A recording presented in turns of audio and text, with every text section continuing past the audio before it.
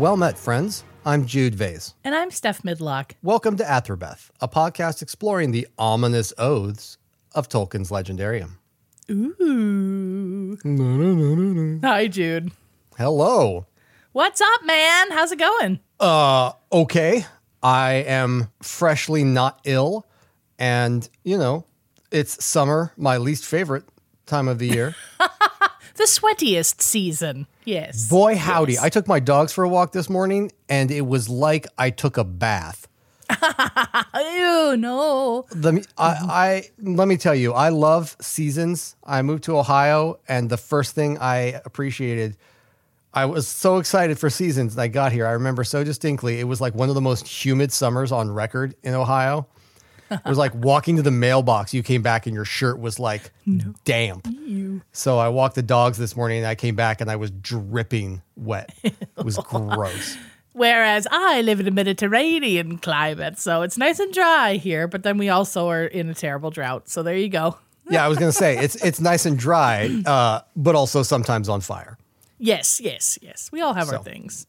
Yeah. Well, speaking of all having our things, hey, I wanted to just take a minute to do a quick shout out. We got a really nice review from a user. I guess this was on iTunes or whatever they call that now. Sorry, I'm very old. From a lovely user named Ephemeral Stardust back in April of 2022. And it was lovely and nice, and it made me feel good. And I just wanted to say thank you, and that Jude and I really appreciate those reviews. It helps people find us and, helps people kind of know that we're not weirdos. Or maybe it tells them that we are weirdos. I don't know. But anyway, thank you. You're the best. And if you guys haven't done so, maybe head on over there. Leave us a little cheeky review. Ooh. Yeah. And I also wanted to take a second to point out, or just kind of give a shout out to the Athrobeth Discord. Look, I am famously bad at using all social media, okay? Jude and I are very old. We're older than the foundations of the earth, okay? Yeah. So we're bad at it. But lately it's been kind of good. We've been doing a lot. We are a small but mighty Discord. The Rings of Power is coming out very soon, and we have been energized by the various materials, but we've also had some really good fan interactions. We've got a couple of very passionate fans who've been coming to the Discord and sharing their thoughts, and we've had some good conversation. So it's been great. I have been working my tush off lately and have not been on Discord a whole lot, but I have really been enjoying talking about the Rings of Power the last couple of days. Yeah, it's been fun. So please, if you are a person looking for some Tolkien talk, saunter on down to our Discord.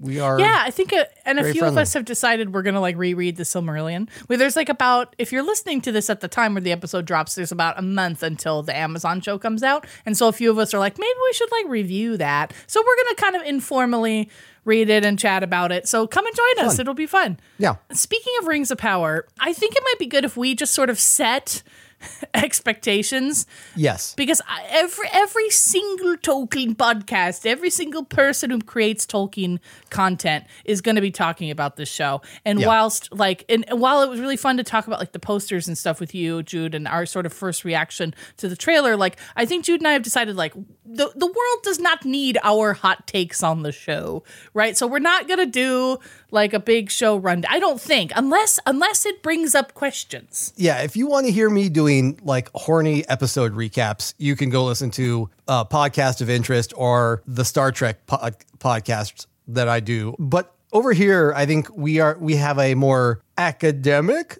horse smut brand than we do horny recaps. I don't know. There's a lot of people going to be doing it, and frankly, it's just kind of not our thing to do episode recaps. No, you guys don't want that. We also don't have time for that shit. Well, that's true too. We're both old people. That but who knows, man? Yeah. Maybe we're both going to be so blown away by it, we will simply not be able to resist. Who knows? That could be.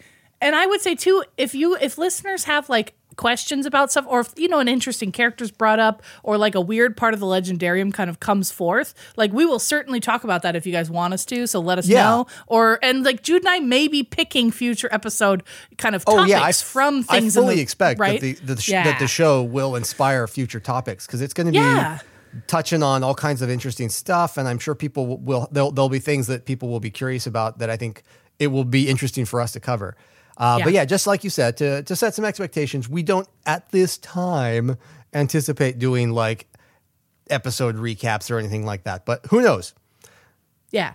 Come on our Discord and we'll talk about who's hot. Arrgh. Yeah. Yeah. So far, there is a definite bandwagon for whoever the white-robed Sauron person, priest, I don't know who they are, but whoever that is doing evil magic at the end of the trailer, there is definitely a bandwagon for them. So I think it's going to be somebody from the cult. Listen here. Okay. Before I say anything, I am always wrong about everything. Okay. You guys know that. You've been with me for 49 episodes. So every time I tweet anything about the show, like, hey, I think it could be this, 8 people jump on me and are like, no, you're wrong. So I'm not doing hot take.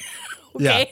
Yeah. I get you. You guys know I don't know anything. That's my whole shtick, because I know nothing. So yes. Yeah, we'll see. So if I say something, just don't listen to me. I'm really curious. Someone, I think it was the Digital Tolkien Project. I love them. Pointed out, like, I bet we've seen like Sauron, like multiple incarnations of Sauron in the trailer already, and I was like, "Oh, mind blown!" I'm really hyped for the show. Me too. I don't give a shit about your crummy opinions. Just get the fuck out of here. I'm hyped for the show, and if it's not great, then fine, fucking whatever. But I'm excited to see it. It looks epic, and I'm on board. So. Yeah, we're going to go into it with open hearts and open minds, and we hope you do the same. But you know, it's okay not to love everything, but like, let's not shit on anything until it's come out, right? Yeah, at least give it a chance to be good. Yeah, and give it a chance. Of the interviews that I've seen with all of the cast and all of the creators, they're so sweet. They seem very, very enthusiastic and energetic and informed. Hearing during the cast Q&A how many of them took the time to learn the accents and pronunciations and the histories. Elrond, the actor who plays Elrond, like, wasn't a fan, but felt compelled to like dive into the material and had become like such an enormous nerd for the material that he was like, the other actors were like asking him questions on set about their characters. I think that's awesome. I think that really shows that the atmosphere on the set was very respectful of the material. So. Absolutely. I especially, I think Elrond said, I think that kid who has the most beautiful, like, I think Northern British accent, he's always so amazed that it's from the North. Yeah. He had read Lord of the Rings, but hadn't dove into the Legendarium. Yeah. So that was really cool. But I gotta say, like, Disa, who is played by Sofia Nomvete, like, has my heart. She's amazing. I cannot wait. Like, there was, if you haven't checked out the cast amazing. Q&As, I didn't love the format that they did it, spreading it across 3 platforms. Ooh, I hated that too. But the cast Q&As were super interesting. Yes. And there was a lot of great tidbits, so I'm excited for it. Yeah, anyway. Me too. And now we just said we were going to talk about it, and now we're talking about it. So let's come back onto the path. We're coming back onto the thing. Yeah. We've got many promised paths to tread, so let's begin.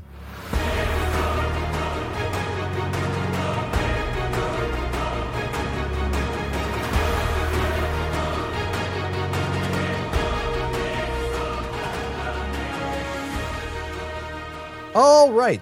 This month, we are talking about oaths. Oh, wow. Oath, wow. We have talked about that in the past, a little bit in passing. We dunk on Feanor plenty, so the topic of the Oath of Feanor has come up many times. But we wanted to dive in because there's a lot of them in the Legendarium, and they are unusually functional, I think is how I want to put it, in the Legendarium. That's a great way to describe them. They do narrative and like they work in unusual ways. They're not just like, you promised. They have consequences that are much more manifest and active in the world than in a lot of other places. So I think they're very interesting to talk about. So I am going to turn it over to you, Steph, because you did some interesting background research into how other material that Tolkien probably was familiar with and sort of context material that I found really interesting. So please. Well, thanks. I wanted to start with, just to get us all on the same page, like, what is an oath, right? Because I swear to God, if you don't know what an oath is, see what I just did there? See what, that was a joke. Okay.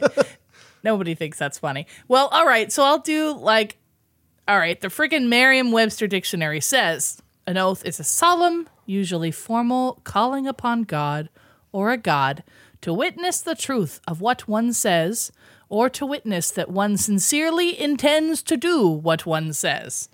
Okay, right? The invocation of God is interesting there. I want to call that out. I normally the whole dictionary definitions thing is sort of a trope in college essays, but I'm actually glad. I'm really glad you did it because that the formal invocation of a god is something that is in particular regards to the oath of Fëanor, something that's going to come up. So I want to highlight that that's a feature that is considered typical of an oath. Absolutely. And is not typical of oaths in Tolkien's Legendarium. So.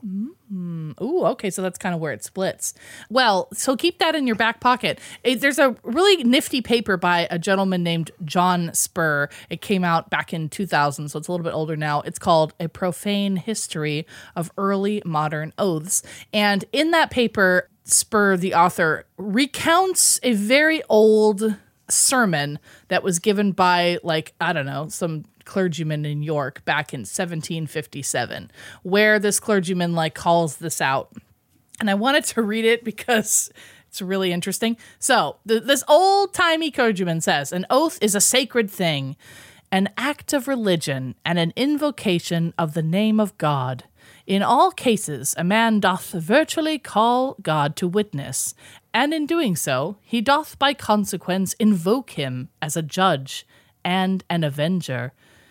In case what he says be not true, a curse upon ourselves is always implied in the case of perjury. And the author then goes, in short, an oath is a provisional self-curse. And I really thought you would like that. Yeah, that's very funny. And boy, super the fuck on point for what we're talking about here. Yep. I would, if you told me that Tolkien had read that sermon, I'd be like, yep, that tracks. Absolutely. 100%. I believe that.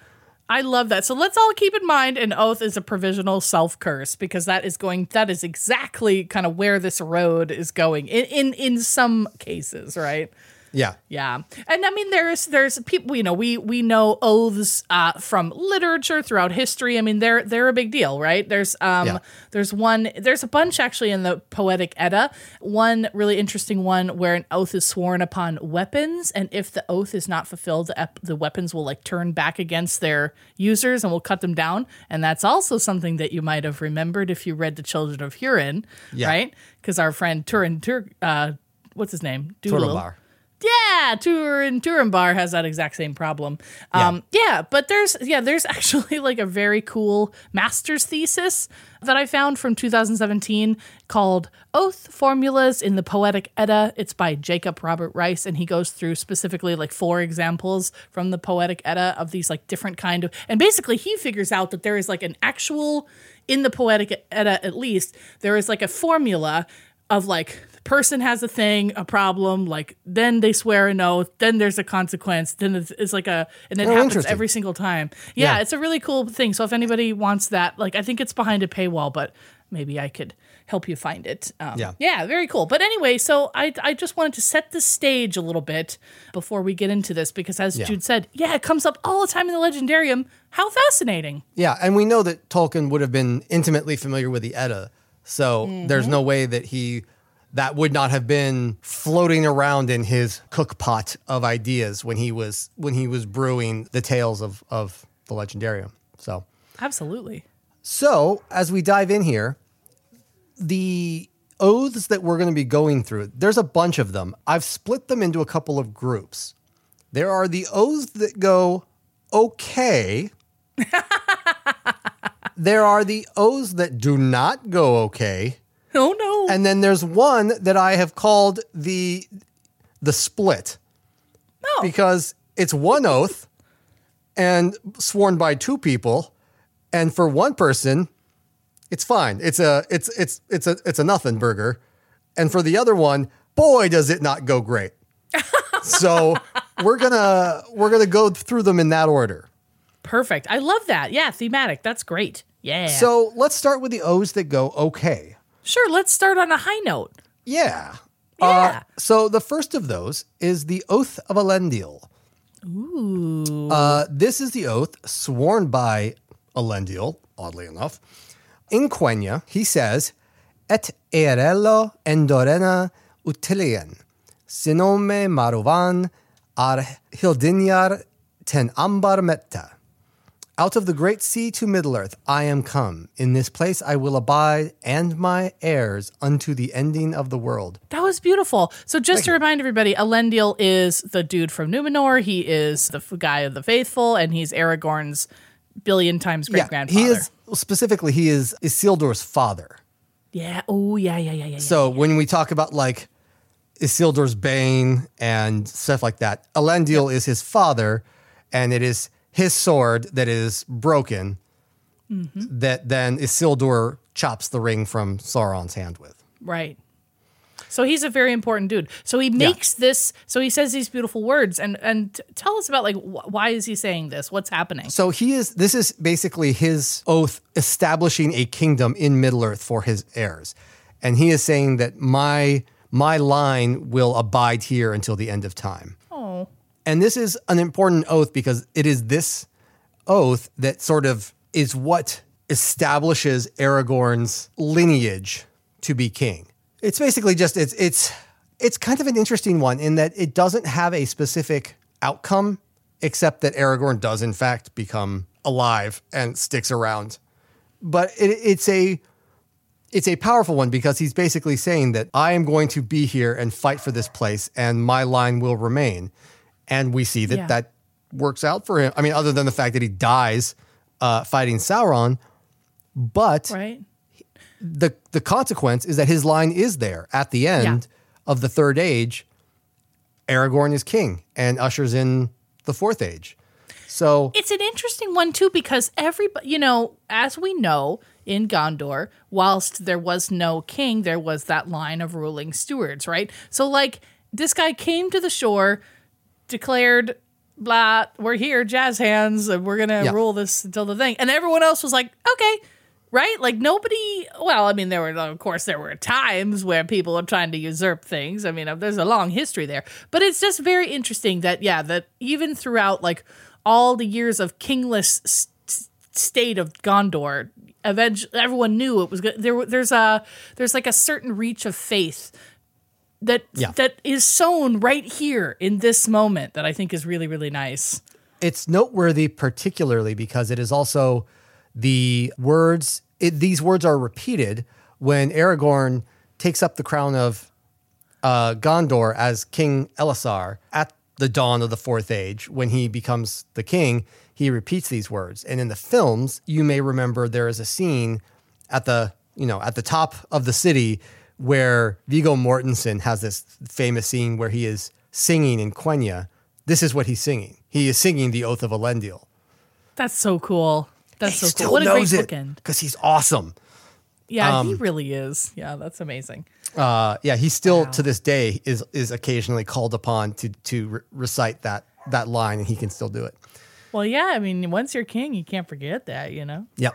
So that's the first one. The second is Gondor adjacent as well. Sure. And also horse adjacent. So I know I have Steph's attention. Sorry. I don't know. God, yikes. I was not prepared for that. We are unbridled here at After Okay, Death. easy now. Okay. Whoa. Whoa now, yeah. This is the Oath of Eorl, or also known as the Oath of Sirion. This was an oath sworn between Gondor and Rohan that basically made them bros for life. Yeah. And it goes like so. Hear now, all peoples who bow not to the shadow in the east. By the gift of the Lord of Mundburg, we will come to dwell in the land that he names Kalandaron. And therefore I vow in my own name and on behalf of the Eothid and of the north that between us and the great peoples of the west there shall be friendship forever. Their enemies shall be our enemies, their need shall be our need. And whatsoever evil or threat or assault may come upon them, we will aid them to the utmost end of our strength. This vow shall descend to my heirs, all such as may come after me in our new land, and let them keep it in faith unbroken, lest the shadow fall upon them and they become accursed. Oh. And then the Gondorian component of this oath, Sirion, who was the Gondorian king at the time, He was the steward, yeah. the steward at the time, sorry, replied, added his own component, which was Vandasina termaruva elendorio alcara enyalian araelende vorondo voronwe, naitiruvantes I harar mahalmasan minuman ariu eru I or ilye mahalmar eatenorio. Which translates to, this oath shall stand in memory of the glory of the land of the star, and of the faith of Elendil the faithful, in the keeping of those who sit upon the thrones of the west, and of the one who is above all thrones forever. That was beautiful, Jude. Nice job reading that. I think this is a great example of one, because this is one where, because these people keep to the oath, Theoden honors the oath in that famous scene where he, ride now, oaths are fulfilled, all that stuff. Right. Because he does that, his people are saved from the shadow, and the oath is fulfilled, and his people are saved from the shadow. It's very directly fulfilled. It is. That's true. We talk about this. We talked about this oath a ton in the History of Rohan episodes, because there's actually like a lot of examples of Rohan fulfilling this oath over time. Yeah. So we don't need to go into them, because obviously the Theoden one is the most important. But if you're interested, go back and listen to those episodes, because it's not, it would not be that that was not the first or last time that they upheld that. I think too, it's the location where this was sworn is also important. This was sworn on the Hilfirian Hill, which is the site of the tomb of Elendil. So they're standing right at the tomb of kind of the first king of this land, and making this like beautiful gesture to each other. And that hill was kind of secret, like not everybody went there, and so it was very special that Sirion brought Eorl and his folks up there. So it's just very cool. It's a great moment, and boy, you're right. The payoff is so awesome. Yeah. It's so great. I also like that, and this is more of a topic for an episode about Aragorn. In another incident of Aragorn, like in the Fourth Age, as he establishes his kingdom, rebinding himself to the legacy of Gondor of those times past, Aragorn brings Éomer up, back up there, and they re-swear that oath. And I love that. I mean, again, this is like a topic for another episode, but I really like that Aragorn is re-swearing these oaths, rebinding himself to the legacy of his forebears and to Gondor. I think that's dope as hell. And I think that's really cool.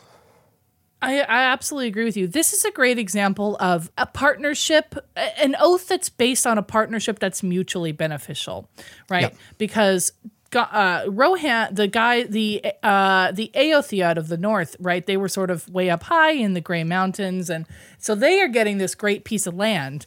And Gondor is getting basically a block between the Easterlings, right? And them, and they're like, because this is like the northern part of their kingdom. So I think this oath works so well because it proves to be mutually beneficial for such a long time, and I think that's what's maybe missing in some of these other oaths, right?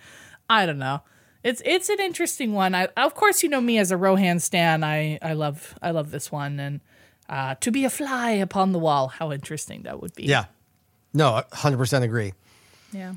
Last in the oaths that go okay is what's referred to as Faramir's test.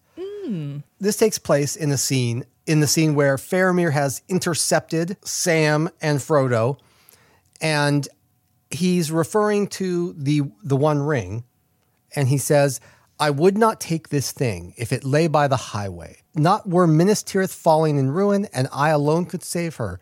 So, using the weapon of the Dark Lord for her good and my glory. No, I do not wish such triumphs. It doesn't sound like an oath, right? Right. It's not traditionally an oath. He's not swearing on something. But it is. Or to something. but it kind of functions like one because he doesn't, when he's saying this, he doesn't know that Frodo has it. Right. They're discussing it, but he's sort of swearing on his character that he does not, he would not take this thing. And this oath is tested shortly thereafter. And it specifically is contrasted against his brother's reaction to the ring. Yes.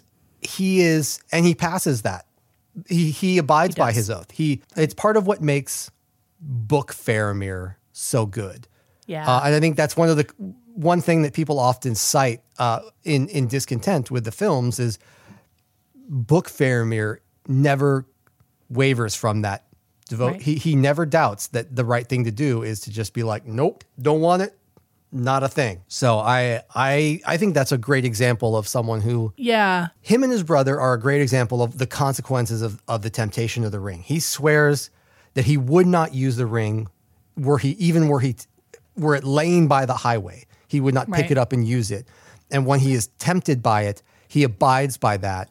And the consequences are that he remains unsullied by it, and he has great success. And his life goes well as a consequence. Yeah. At a minimum, he does not get turned into a porcupine. I like so after basically Sam lets it slip that the weapon of the enemy is there, that they have it. That's I think what you're talking about when he's tested sort of immediately, right? And and in a later speech he says he sort of recalls what he had said earlier in the chapter. He says, "Not if I found it on the highway would I take it, I said, even if I were such a man as to desire this thing, and even though I knew not clearly what this thing was when I spoke, still I should take those words as such a vow and be held by them." I love that. I just think, that's so cool. Like, he is kind of saying, like, this is my vow. Like, He's the best. He's the best. And then, I don't know, that's a wonderful, wonderful, wonderful chapter. That is the window on the west, Two Towers, Book 4, Chapter 5. And he's just like the coolest dude in the world.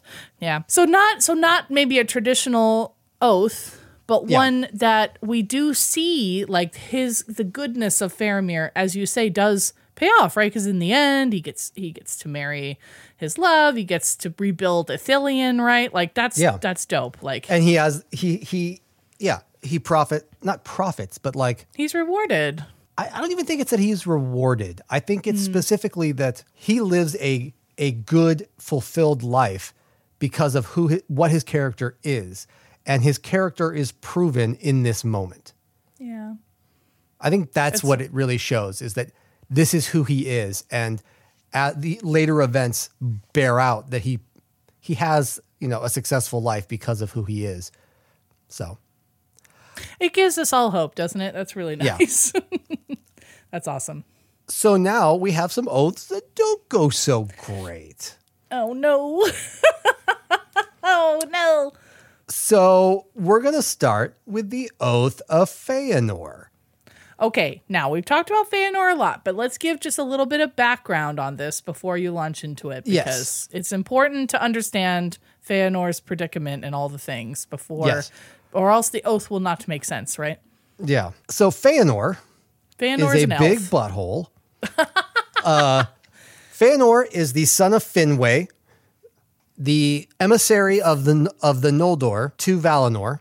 He is the first son of Finwë. He has two younger brothers by Finwë's second wife, which is a source of some contention. And he is the greatest craftsman of the Noldor. He forges 3 gems called the Silmarils, which contain within them the light of the 2 trees. And after the 2 trees are extinguished by a weird fucking spider that Tolkien never really explains, and Melkor steals the jewels, and Feanor is asked whether he will surrender them, and he refuses. Before they get stolen. They get stolen.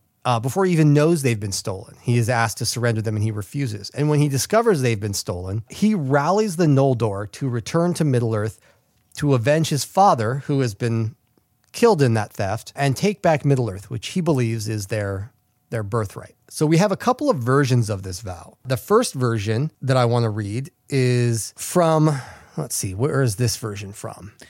Let me read. Why don't I read the one from the Quenta Silmarillion, right? Yeah, please. Just because that will give us a little bit of background, and then Context, you read the actual, because I think this one would be more accessible to more people. So in the Quenta Silmarillion, which is the second part of the Silmarillion book, chapter 9, The Flight of the Noldor, here's what happens. So basically, he's rallying some Noldor around him. He's speaking big fancy words, and he's getting everybody ready to go. And he says, "Then Feanor swore a terrible oath. His 7 sons leapt straightway to his side, and took the selfsame vow together, and red as blood shone their drawn swords in the glare of the torches. They swore an oath which none shall break, and none should take, by the name even of Iluvatar, calling the everlasting dark upon them, if they kept it not. And Manwë they named in witness, and Varda, and in the hallowed mountain of Taniquetil, vowing to pursue with vengeance and hatred to the ends of the world Vala, demon, elf, or man, as yet unborn, or any creature, great or small, good or evil, that time should bring forth unto the end of days, whoso should hold or take or keep a Silmaril from their possession." Fucking overkill, extra ass oath. And I do want to point out, we talked before about how the oath specifically invokes gods. Yes. Some of the oaths above that went well did do that. Specifically, the oath of Eorl does that. But boy, they not just invoking Eru here, they're like daring him. Yeah. Basically. Right. The version in the Annals of Aman is not substantially different, just a little more poetic. So I'll read that real fast. Yeah, please. "Be he foe or friend, be he foul or clean, brood of Morgoth or bright Vala, Elda or Maya or aftercomer, man yet unborn upon Middle-earth, neither law nor love nor league of swords, dread nor danger, nor not doom itself, shall defend him from Feanor and Feanor's kin. Whoso hideth or hoardeth or in hand taketh, finding keepeth or afar casteth a Silmaril. This swear we all, death we will deal him ere day's ending. Woe unto world's end. Our word hear thou, Eru Allfather. To the everlasting darkness doom us, if our deed faileth. On the holy mountain hear and witness, and our vow remember, Manwë and Varda." Damn. Yeah. I mean, that is like from their voices directly, right? Yeah. He and his sons. Like that's whoa. Yeah. So, like, damn. And let's talk about how badly this goes. Sure. Yeah. So, and I think it's important just to reiterate that his 7 sons also swear this immediately. And it says, "Thus spoke Maedhros and Maglor and Celegorm and Curufin and Carathir, Amrod and Amras, princes of the Noldor, and many quailed to hear the dreaded words. For so soon, good or evil, an oath may not be broken. And it shall pursue Oathkeeper and Oathbreaker to the world's end." So remember that now. So not only Feanor, but his sons and a lot of other people are getting involved in this. Yeah. So the first thing I want to read is, as the Noldor are leaving Valinor to go to Middle-earth, they are stopped on the way by Mandos. Yes. And Mandos declares something called the Doom of Mandos. Yes. Which is a sort of a rebuttal to the oath, so to speak. So that happens after the first kinslaying, right? Yeah, after the kinslaying. Yeah, right. And he says, "Tears unnumbered ye shall shed, and the Valar will fence Valinor against you and shut you out, so that not even the echo of your lamentations shall pass over the mountains. On the house of Feanor the wrath of the Valar lieth from the west unto the utmost east, and upon all that will follow them it shall be laid also. Their oath shall drive them, and yet betray them, and ever snatch away the very treasures that they have sworn to pursue. To evil end shall all things turn, that they begin well. And by treason of kin unto kin, and the fear of treason, shall this come to pass. The dispossessed shall they be forever." Yeah. And Feanor's reaction to this is basically like, throwing the double birds and being like, whatever, doomsayer. So what happens? Well, Feanor gets to Middle-earth and promptly, like more or less the second he gets there, goes fucking off into a fight and gets himself killed, which I think is fucking hilarious. But like, what a way to go, you yuts. Leaving his 7 sons to carry out his oath without their hot-headed butthole father. And sure enough, these 7 idiots will pursue this oath across thousands of years, and it will kill all of them. Yep. It will. Well, I mean, except Maglor. Well, whatever. I mean, debatable, but yes. Debatable. It will take all of their lives in one form or another. They will kill many, many elves. Many elves, yep. Elves and men, good people, many of them. The most notorious of these being the sack of the Havens, when they learn that there are Silmarils at the Havens, at the Grey Havens. They will come in and... It's actually the Mouths of Sirion. The Mouths of Sirion, sorry. That's okay. Grey Havens is later. They destroy that location to retake the Silmarils and take Elrond and Elros captive. Maedhros and Maglor do. Yep, the 2 eldest sons. Yep. Yeah, and they're the only ones who survive. All the other siblings that have survived to that point are killed in the taking of the Havens. Yes. And they discover... the only sons of Feanor to survive. Yep. They discover that the sins they have committed to get these Silmarils has made them too impure to hold them. Because they hold the light of the trees, they cannot bear to hold the Silmarils any longer. Which is like, what a fucking burn to like have done all these things and now you can't even hold them because of it. Yes. And what Jude is alluding to these are the 3 kinslayings, right, that happen from the elves. We don't have to go into them now, but they're like, I think maybe I'll do a Steph Shorts about them because they're so cool. Yes, and like a lot of extra stuff happens, basically. Like, I mean, the whole war... but in the end, when the 2 remaining sons, the 2 eldest sons, finally get their dirty little mitts on them after all that they've done, after all the pain that they've caused. Yeah, Jude's right. They cannot, they are burned by these jewels, right? Yeah. And in the end, Maedhros throws himself into a crack in the earth with one of them. Yep. And Maglor casts the last one into the sea. And wanders by the sea forever. Yeah. Yeah. Yep. Yeah, so it's dark, man. I mean, and I feel like the only reason Maglor didn't also meet a terrible end was because when baby Elrond and Elros were stolen, right, the brothers, after the 3rd kinslaying, he was the one who sort of took care of them, and like he ended up liking them, and they had a nice little sort of weird like Stockholm syndrome family unit.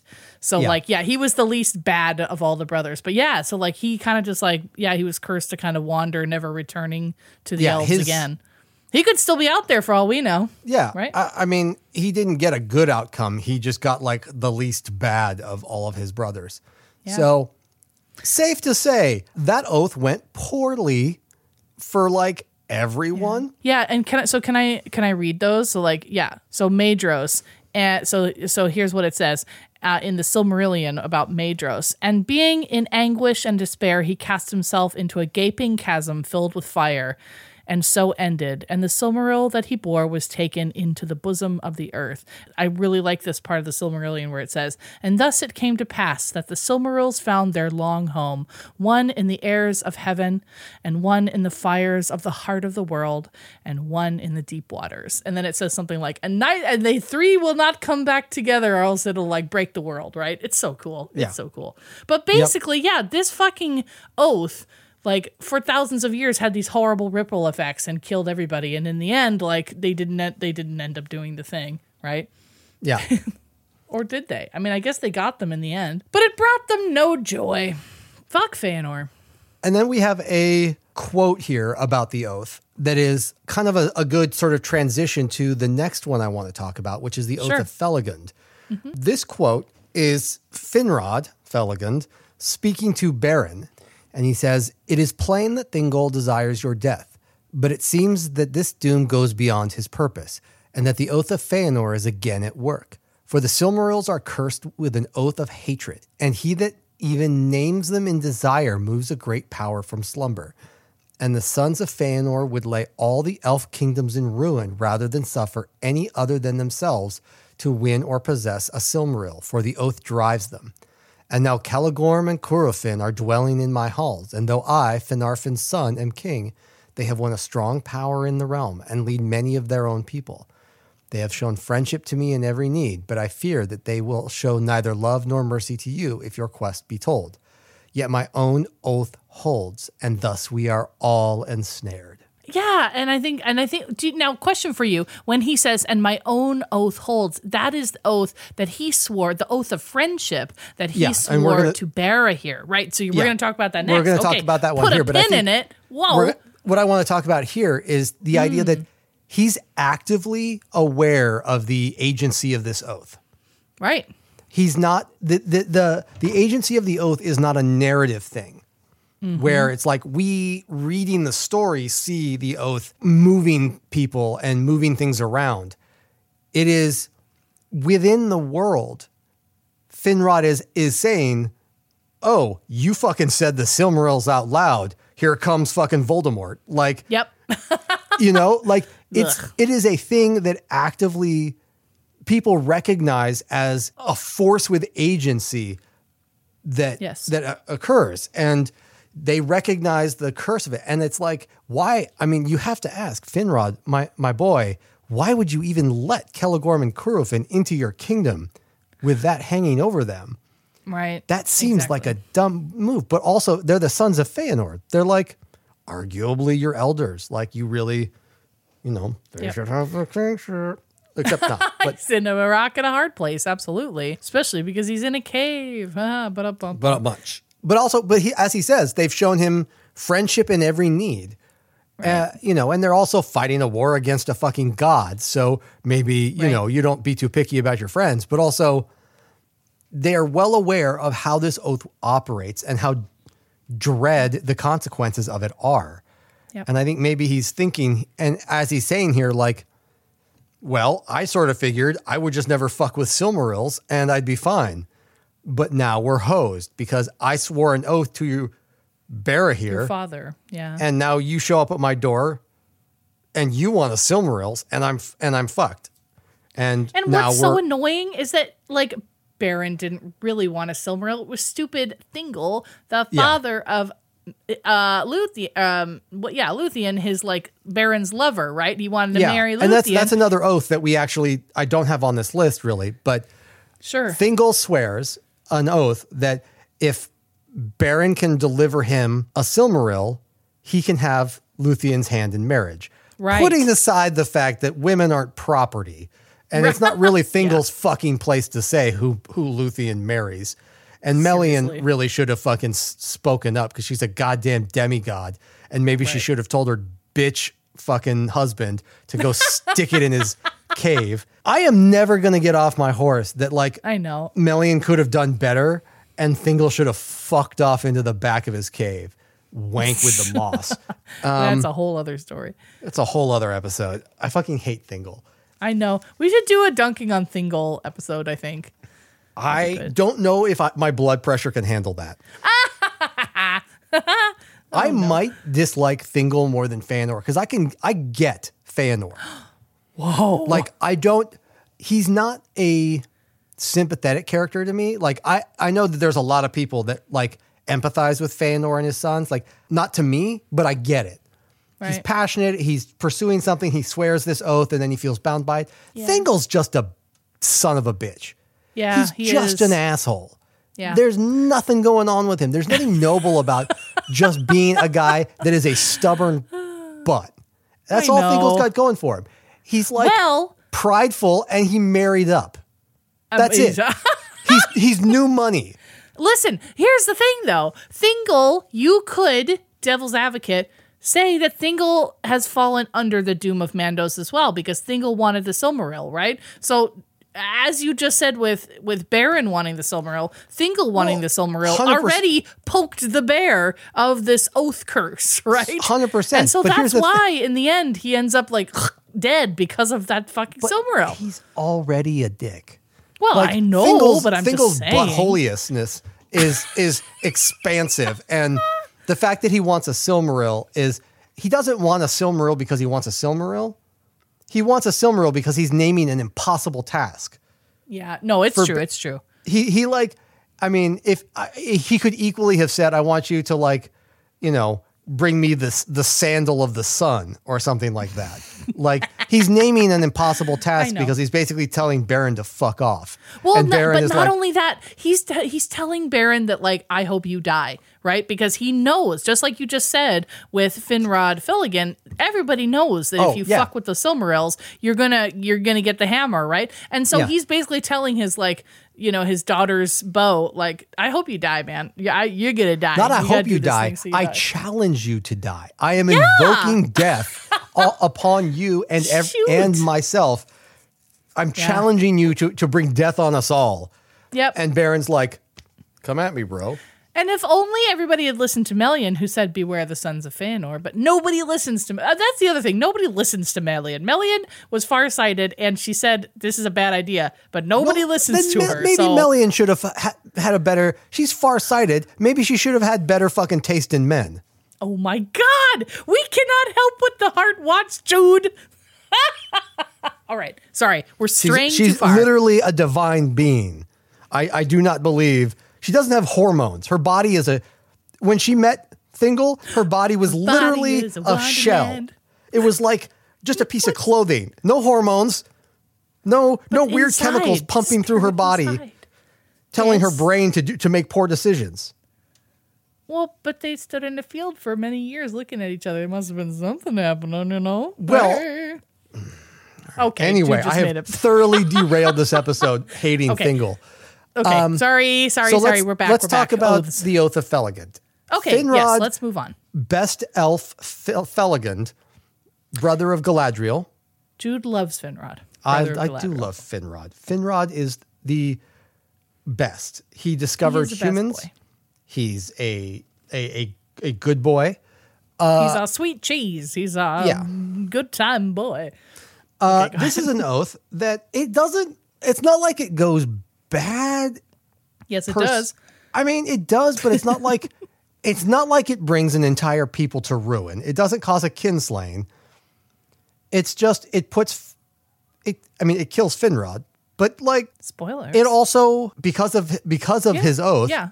you get the birth of Eärendil and the end of the War of Wrath. So like there's a way of looking at it is like anyway. Well, here's the thing. Let's talk about what this oath is is. different than many of these other oaths because it was sworn. It wasn't sworn like Feanor in hatred. It was sworn in friendship, right? Yeah. So you're starting off on a much better foot. Now it still has dire consequences, but at least it's starting from a more pure point, right? Yeah. So tell us about how it got started. So Finrod is the king of Nargothrond, and he at the Dagor Bragollach is up shit creek. So hold on. The Dragor Bragola is the Battle of Sudden Flame. It's the fourth great battle in the Wars of Yeah. Beleriand between Morgoth and the Noldor. And Yeah, it's the one in Nargothrond that which- he just said is a city at the under the banks It's his of the kingdom. River Narog in Beleriand that was ruled Yeah. by Finrod. Okay. The Dagor Bragollach is when there was a long period of peace, and then all of a sudden Morgoth's forces just bust through and just wreck everything. Right. Very bad.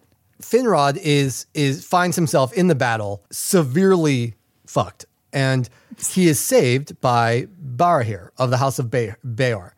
And in gratitude, he swears an oath of abiding friendship and aid in every need to Barahir and all his kin.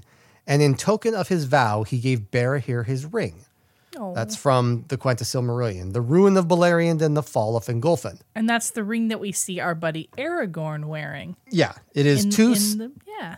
snakes with emerald eyes wreathed in golden leaves. Yeah, the Ring of Barahir is what is how it's referred to later on. And Aragorn wears it as a descendant of Beren because the children, so Beren is Barahir's son, and he will invoke this oath to get Finrod's aid when Beren is challenged by the aforementioned bag of limp spaghetti Thingol to get a Silmaril to win Lúthien's hand.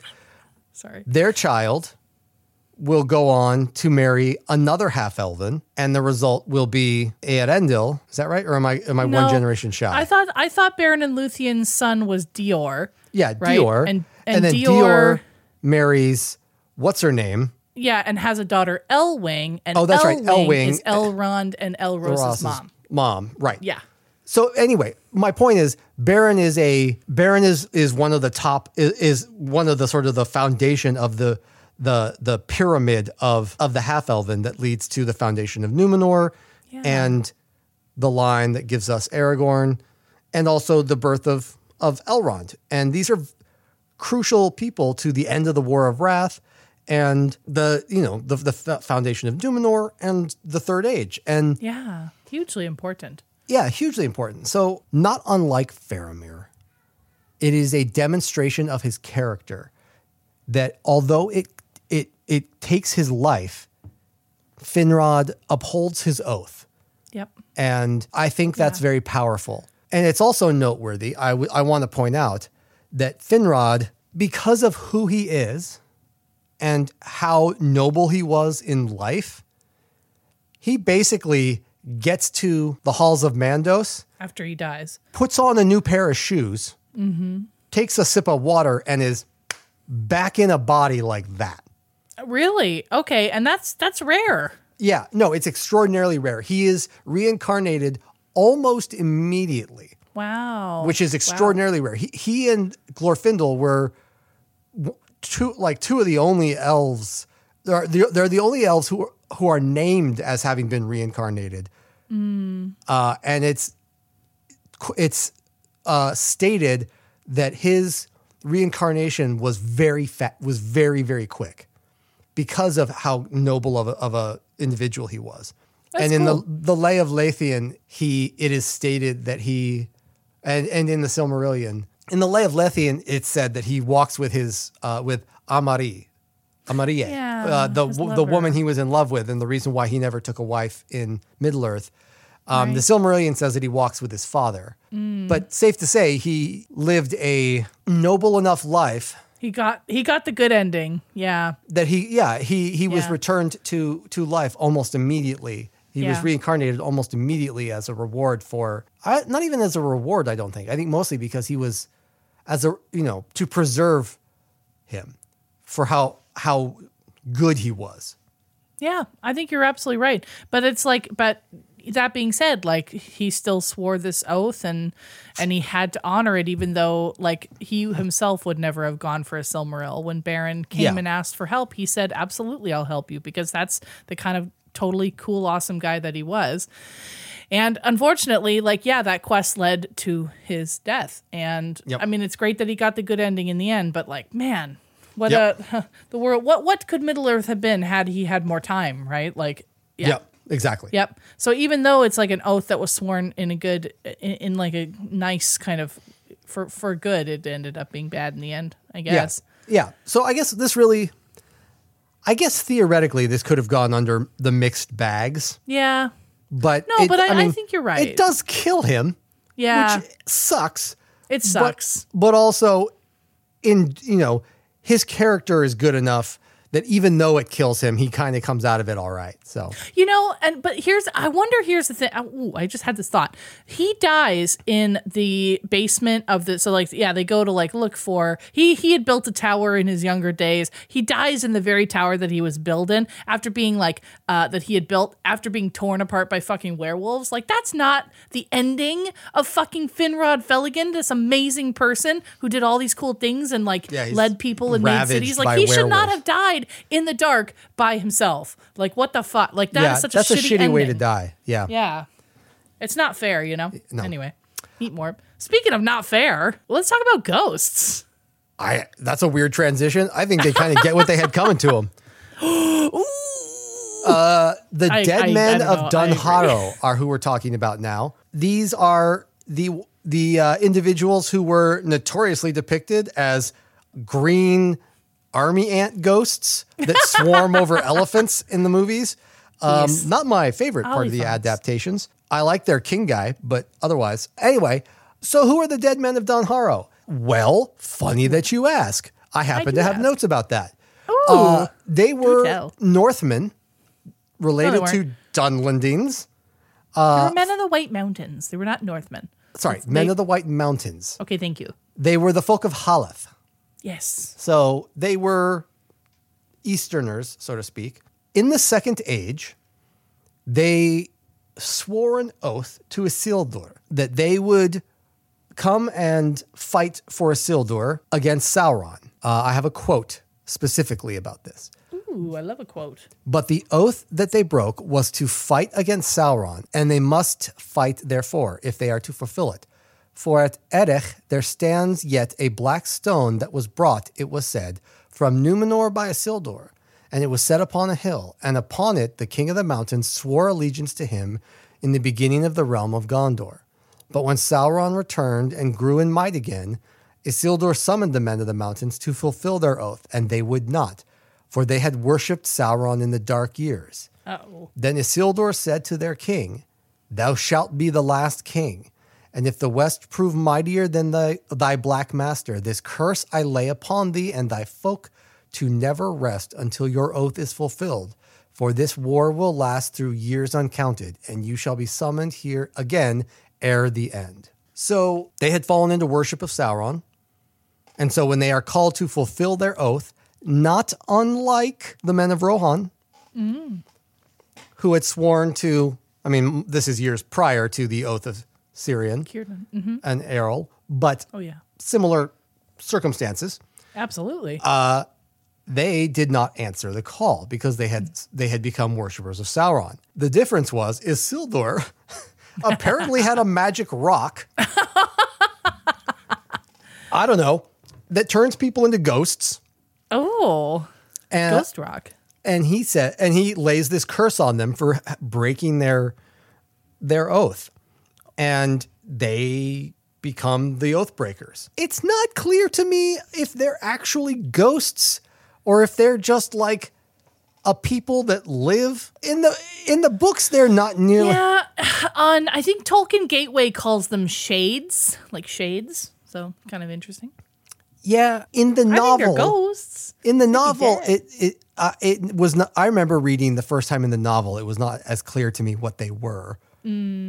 But yes, I do believe they are like basically people who were not allowed to like die. Basically, Yeah. they were men who were bound to stay where they were until their oath was fulfilled. And if you think about that, that's basically like they are not allowed to receive the gift that Iluvatar gave to men, right? Yeah. The ability for your soul to go on to the next life, Yeah. the next realm, whatever that may be. They're not allowed to do that. Which is So, fucking consequences. bananas. Think about, I mean, there are some spiritual fucking implications of that Yeah, is deserving of another episode, but absolutely. bananas. Bananas. So I would say that probably falls under an oath that goes badly for them. Yeah. Eventually, Aragorn rides to Erech and calls upon them to fulfill their oath, and they do. They show up and fulfill their oath, mostly to scare pirates. On the river, They are yeah. slightly less pivotal in the novels than they are in Yeah. the movies. Yeah. It's an interesting example because this is specifically an oath breaker example, right? The other ones are all oaths that people tried to fulfill. And this is, I feel like, the one where people were like, yeah, no, we're not doing that. That's dumb. Yeah. It's like when you do that thing where it's like you're in an awkward, maybe social situation you're trying to get out of and you're like, oh, I swear I'm going to call you. And you're not going to call them. Yeah. Know. Or like, we should totally get together. I swear we'll make those plans. You're never going to make those plans. Yeah. Anyway, I thought that I too am an oath breaker, so there you go. Yeah. So yeah, they do not do that, and they pay for it. Yep. I don't have a lot more to say about that one. Just fucking sucks for them. Yeah. Don't make promises you don't intend to keep, right? I think that's a good Yeah. I think that's what Tolkien's trying to tell you. And it was like pretty dope that Aragorn had the ability to be like, okay, I hold your oaths fulfilled. Bye-bye. Yep. Like, wow. I think that also shows how totally dope he is, you know? Yep. The last oath I have of a bummer oath is Thorin's in The Hobbit. So this is a dwarf. Yeah. Thorin, the dwarves. dwarf, the leader of the dwarves, who Yes. attempts to retake the mountain from from Smaug. Smaug. He says, "For the Arkenstone of my father," he said, "is worth more than a river of gold in itself, and for me it is beyond price. That stone of all the treasure I name unto myself, and I will be avenged upon anyone who finds it and withholds it." Yes. So And- he's looking for the Arkenstone. Yes, which is not a fucking Silmaril. Well, people No, debate that. It's not a Silmaril. Okay, but but It's not there a- are Silmaril-esque qualities in it, right? is not a Silmaril. It's a fiery jewel that throws beautiful white The Hobbit rainbowy is facets out. The Hobbit is fairy story fan fiction, and Tolkien was liberally sampling from his own, as yet unpublished, Yeah. oeuvre, and that is why in that volume unnamed Elf King, Mm-hmm. later named Thranduil, is in fact just Thingol with a thin coat of paint on him. And that is why the Arkenstone is just a Silmaril with a thin coat of paint on it. Right. But it is No, not a you're right. Silmaril. I know. I'm just saying, I just think it's important to point There out is- that yes. people do talk about Well, it and there's a sometimes. reason for that. There's a reason why it is very similar to a Silmaril. Yeah. And that is because Tolkien did not ever intend this story when he wrote it to be a part of Middle-earth. Yeah. That said, it is not a Silmaril because once it was joined into Middle-earth, it was a separate thing. But yes, it's not. but the one of the interesting kind of parts of the Arkenstone is that it tends to ensnare its owners, right? And you Yeah. become sort of crazy about it, and it's hard to Yeah. think about anything else. And that's exactly Yes. what we're seeing here. And the consequence of that is that because of Thorin's oath and his obsession with it, he dies. I mean, that's the short version. Well, yeah. I mean, he does die, and Yeah. it is only in death that he is reunited with that stupid thing, yeah. right? So, Yeah, no, absolutely. And, he was a real dick to Bilbo about it. He was a real dick to Bard. I mean, he was a big dick to everybody about it. yeah. Well, he And got in the real end, dragon sicknessy about it. Yeah. And he paid the price. It cost him his life. yeah.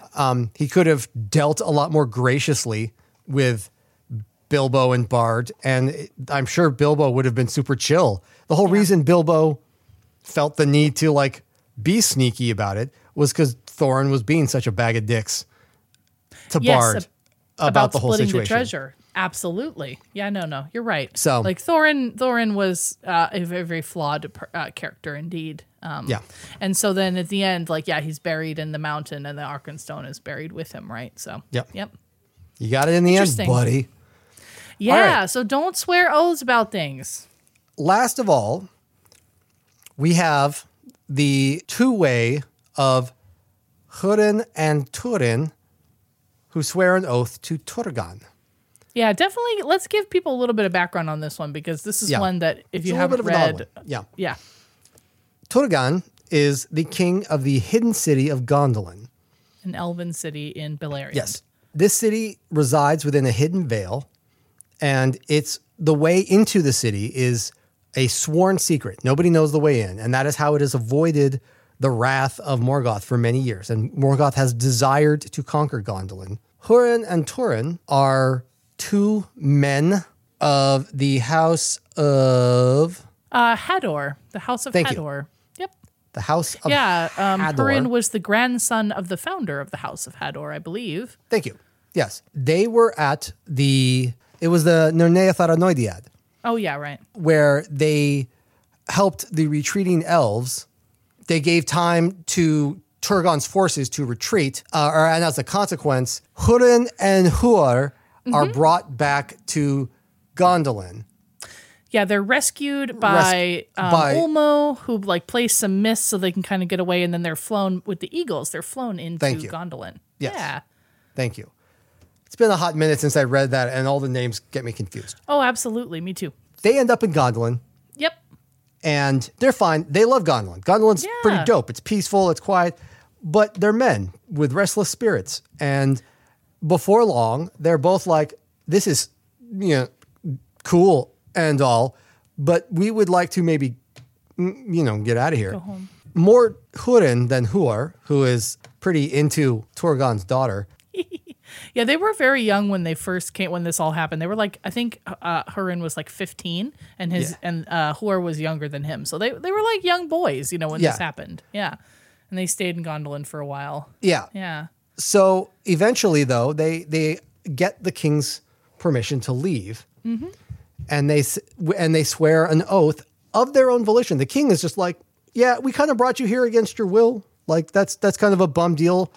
But they say the king's grace is great indeed, answered Hurin. But if our word is not enough, then we will swear oaths to you. And the brothers swore never to reveal the counsels of Turgon and to keep secret all they had seen in his realm. Then they took their leave, and the eagles coming bore them away by night and set them down in Dorloman before the dawn. Oh, great quote. Yeah. So is that from the Silmarillion or is that from? Yeah. Okay. Oh, no, that's from Children of Hurin. I think there's a version of it in the Silmarillion. Okay. But that specific quote is from Children of Hurin. So what happens as a consequence of this oath? Well, a couple things. Hurar is, he's all right. He goes on to have a kid, live a life. Not too bad. Not too bad. Yes, it is pretty bad. He is there for the fall of Gondolin. Yeah, it's bad. Which is pretty bad. But his child is Tuor, who again, he is one of the founders of the pyramid, not unlike Beren, one of the founders of this pyramid of half elvendom. Yeah. Right. Hurin, on the other hand, kind of gets fucked. Well, he goes off and he gets married and he, has some kids. But then unfortunately, there's but he stayed friends with Turgon, right? King Turgon of Gondolin this whole time. And the rumor got out that they were buddies and that he might know where Gondolin was. And that is his downfall, right? Yes. Yeah. I had my timeline mixed up. It was, they were rescued and brought to Gondolin as children. And it was years later at the Nirneath Arnoediad that they covered the retreat of Turgon. Huar was killed. Right. And Hurin has his epic moment where he's literally standing on a fucking mountain of orcs with an axe screaming, Aure and Tuluva, day shall come again, when he is finally buried under a body of orcs and a, what's it called? Gothmog, who is a lord of Balrogs, basically, a chief Balrog, hauls him off to Morgoth to be a prisoner. At which point, Morgoth says to him, okay, give it up. Give up Gondolin and you're fine. Tell me where it is and I'll let you go. But because of his oath, he holds to his oath. And as a consequence, he gets to sit in a throne atop the mountains and watch every awful thing happen to his children. For 28 years. Yeah, for 28 years, he watches his son Turin just fuck everything up.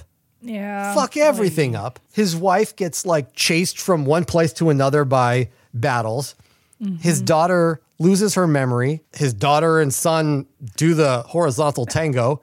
And then his daughter throws herself off a waterfall when she recovers her memory. And Turin throws himself on his sword when he finds out. Yeah, it's so tragic, you guys. That's all up. the tale of the children of Hurin. It's so crazy. Look, if you were going to make a Tolkien movie or miniseries or something, the Children of Hurin would be a fucking epic one.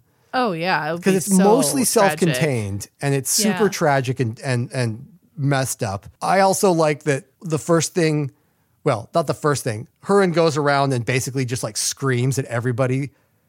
After that, he goes and everybody that Turin interacted with that he thinks messed with Turin, he kills or yells at. And he eventually ends up at Thingol. in Menegroth at Thingol's door, just basically being like, fuck you. And Melian is like, no, I mean, well, yes, but like mostly fuck Morgoth. And he's like, all right, fine. And then he leaves and parks it and dies at his children's grave. Yeah, with his dead wife. Yeah, I think he kills himself, actually. It's quite... He unalives himself, which is very sad.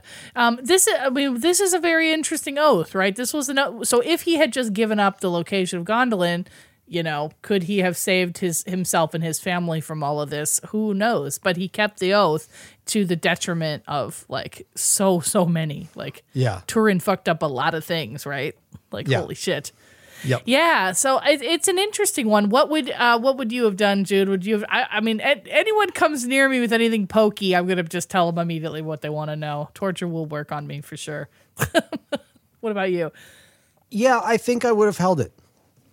Yeah, that's good. Because here's the thing: had I given them the location, like it probably the same horrible shit would have befallen us anyway. Yeah, you know what I mean? It's Morgoth. He is the he's a tricky There's bastard. no guarantee whatsoever that anything would have been different, except Agreed. that you would have been directly responsible for the fall of Gondolin. Yeah, no, you're absolutely right, and that is, I mean, and in the end, like, yeah, I mean, Gondolin fell, like it was gonna fall no matter what, and yeah, you're right. Oh, what a bitch. Oh, these oaths are tough, Jude. They're killing me. Yeah. So that's kind of all the oaths we have. I'm sure there's more, maybe. Let us know if there's some we forgot. These are kind of some big ones, though. Yeah. The last thing we want to talk about, Steph found some really great quotes from The Lord of the Rings, specifically with regards to Elrond, where he doesn't make someone swear an oath, which I think is fucking fascinating. Yeah. Elrond, as we know, was caught up in the oaths of Feanor in a way, right? He was part of that kinslaying and everything, lost his mom and his dad to it in a roundabout way. So I feel like Elrond, being so wise and awesome, he would know that oaths are a bad idea. And in the Fellowship of the Ring, Book 2, Chapter 3, The Ring Goes South, Elrond is bidding farewell to the Fellowship, and he's saying, like, listen, y'all, the ring bearer is the only one who's, like, on which this charge is laid, right? The only one who has to do this is the ring bearer. The rest of you, please feel free to turn back, to go a different path along the way, right? And he says, the further you go, the less easy it will be to withdraw. Yet no oath or bond is laid on you to go further than you will, for you do not yet know the strength of your hearts, and you cannot foresee what each may meet upon the road. And Gimli kind of balks at this, and he says, faithless is he that says farewell when the road darkens, said Gimli. But Elrond, like, takes a moment, there's like a little back and forth there, and Gimli sort of says, like, yeah, but sometimes you need these words to, like, steal your heart. And Elrond comes back, and he's like, maybe, said Elrond, but let him not vow to walk in the dark who has not seen the nightfall. And I love that. So Elrond is pushing back. I feel like Gimli in that moment wants to swear something, right? He wants to like make a big gesture. And Elrond is saying, no, let's not do that. Because, Been there, done that. Yeah. Bad not. times. Let's not swear oaths that we can't be sure how they'll go. And like, what a beautiful thing. Like I feel like that is a gift that Elrond is giving them, right? Like he's not and I think it's also that their fate to this fucking ring. And I think, look at what happens. It's only friendship binds the fellowship together. Yeah. And to great success. It's the love, their love for each other and their friendship is what keeps them going. Not an oath that, puts this artificial restriction on them. Yeah, that's so pure and beautiful. And that's, I think, the reason in the end why they succeed, right? Yeah. Well, that's all we have. Closing thoughts. Yeah. So why is this important? Why do we need to keep this in mind as we kind of read the Legendarium and think about these things? I think so. What I want people to think about as they read The Lord of the Rings, as they read the Silmarillion, and as they watch the movies and as they watch Rings of Power as well, I think oaths are not a promise. Oaths are not a thing that you say and then you feel bad about when you break. Oaths have active agency in Middle-earth. Whether or not you invoke Eru, although that certainly seems to be an extra go gear for fucking yourself. Whether or not you actively invoke Eru, it would seem that Eru gives an oath agency to see it out. And if you swear an oath for ill intent, it will pursue and punish you as a curse, if not an oath. And I think it's useful to bear that in mind, that oaths are not casually sworn. They will live beyond the swearing. Feanor takes that oath, and his sons and all the Noldor suffer as a consequence. And Finrod makes a promise and is ensnared by it later on. And Hurin makes an oath that he doesn't need to make and is ensnared by it. These people make these oaths and are trapped by them. And I don't know, I'm not sure what the message there is. I do think there's a degree to which it's a literary trope that Tolkien is perpetuating. I don't know if there's a personal ideology that Tolkien has that is being expressed as well. I don't think so. I think it's more of like the literary trope that he's repeating. But I think it's interesting either way. Yeah, I like to remember the words of John Spur from the beginning, from our introduction. In short, an oath is a provisional self-curse. I just love that so much, and we have seen that very clearly throughout these examples. And so, yeah, I think if you're, as you're reading, like, you know, as we said, we may have missed a few oaths here and there, or moments where people are swearing things to each other. Like, remember, if you come across that, like, there are huge repercussions that come with that. So don't invoke those things lightly, I suppose. Yeah, exactly. Thank you so much, Jude, for leading us through these. This is a very interesting topic. I think we're going to see it play out in the Rings of Power in a very big way. Yeah, I have a suspicion so. Yeah. So this is a great topic as like our sort of last topic before this show crashes upon all of us like a wave upon the shore. Yeah, I suspect that the fandom is about to see another seismic expansion the same way that we did when the films came out. So I'm excited. Which is great. Yeah, same here.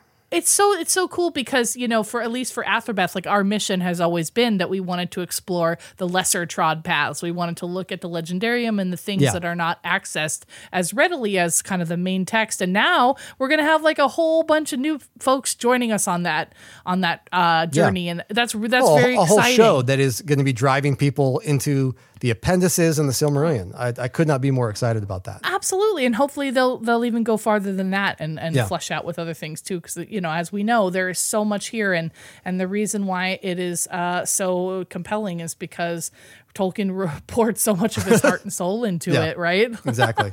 Yeah. Cool. Well, thank you for all your work on this, Jude. This was excellent. And you know, if anyone come into our Discord and let us know how you feel about these oaths. We want to hear from you. Yeah.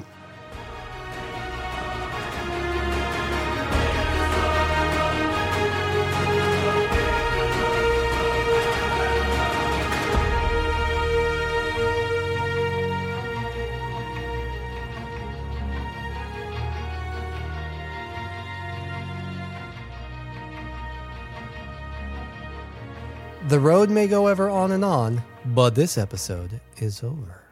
If you enjoyed this podcast, please leave us a review on iTunes, as it helps increase our visibility. You can find us on the web at podcast.atherbeth.com. You can find the show on Twitter and Instagram at Atherbeth_cast. Jude can be found at Eremitic Jude, and I can be found at the North 4, Four. Title music is Lord of the Devil Rings, whoa, by Pony Music, courtesy of Bond 5. Today's episode and all of our episodes was produced and are produced by the lovely James Pearson. Thanks for listening. Thanks for listening.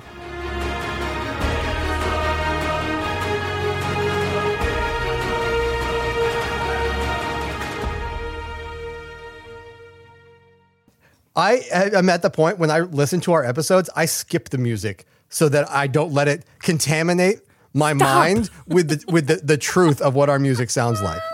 You're the worst. I get that a lot.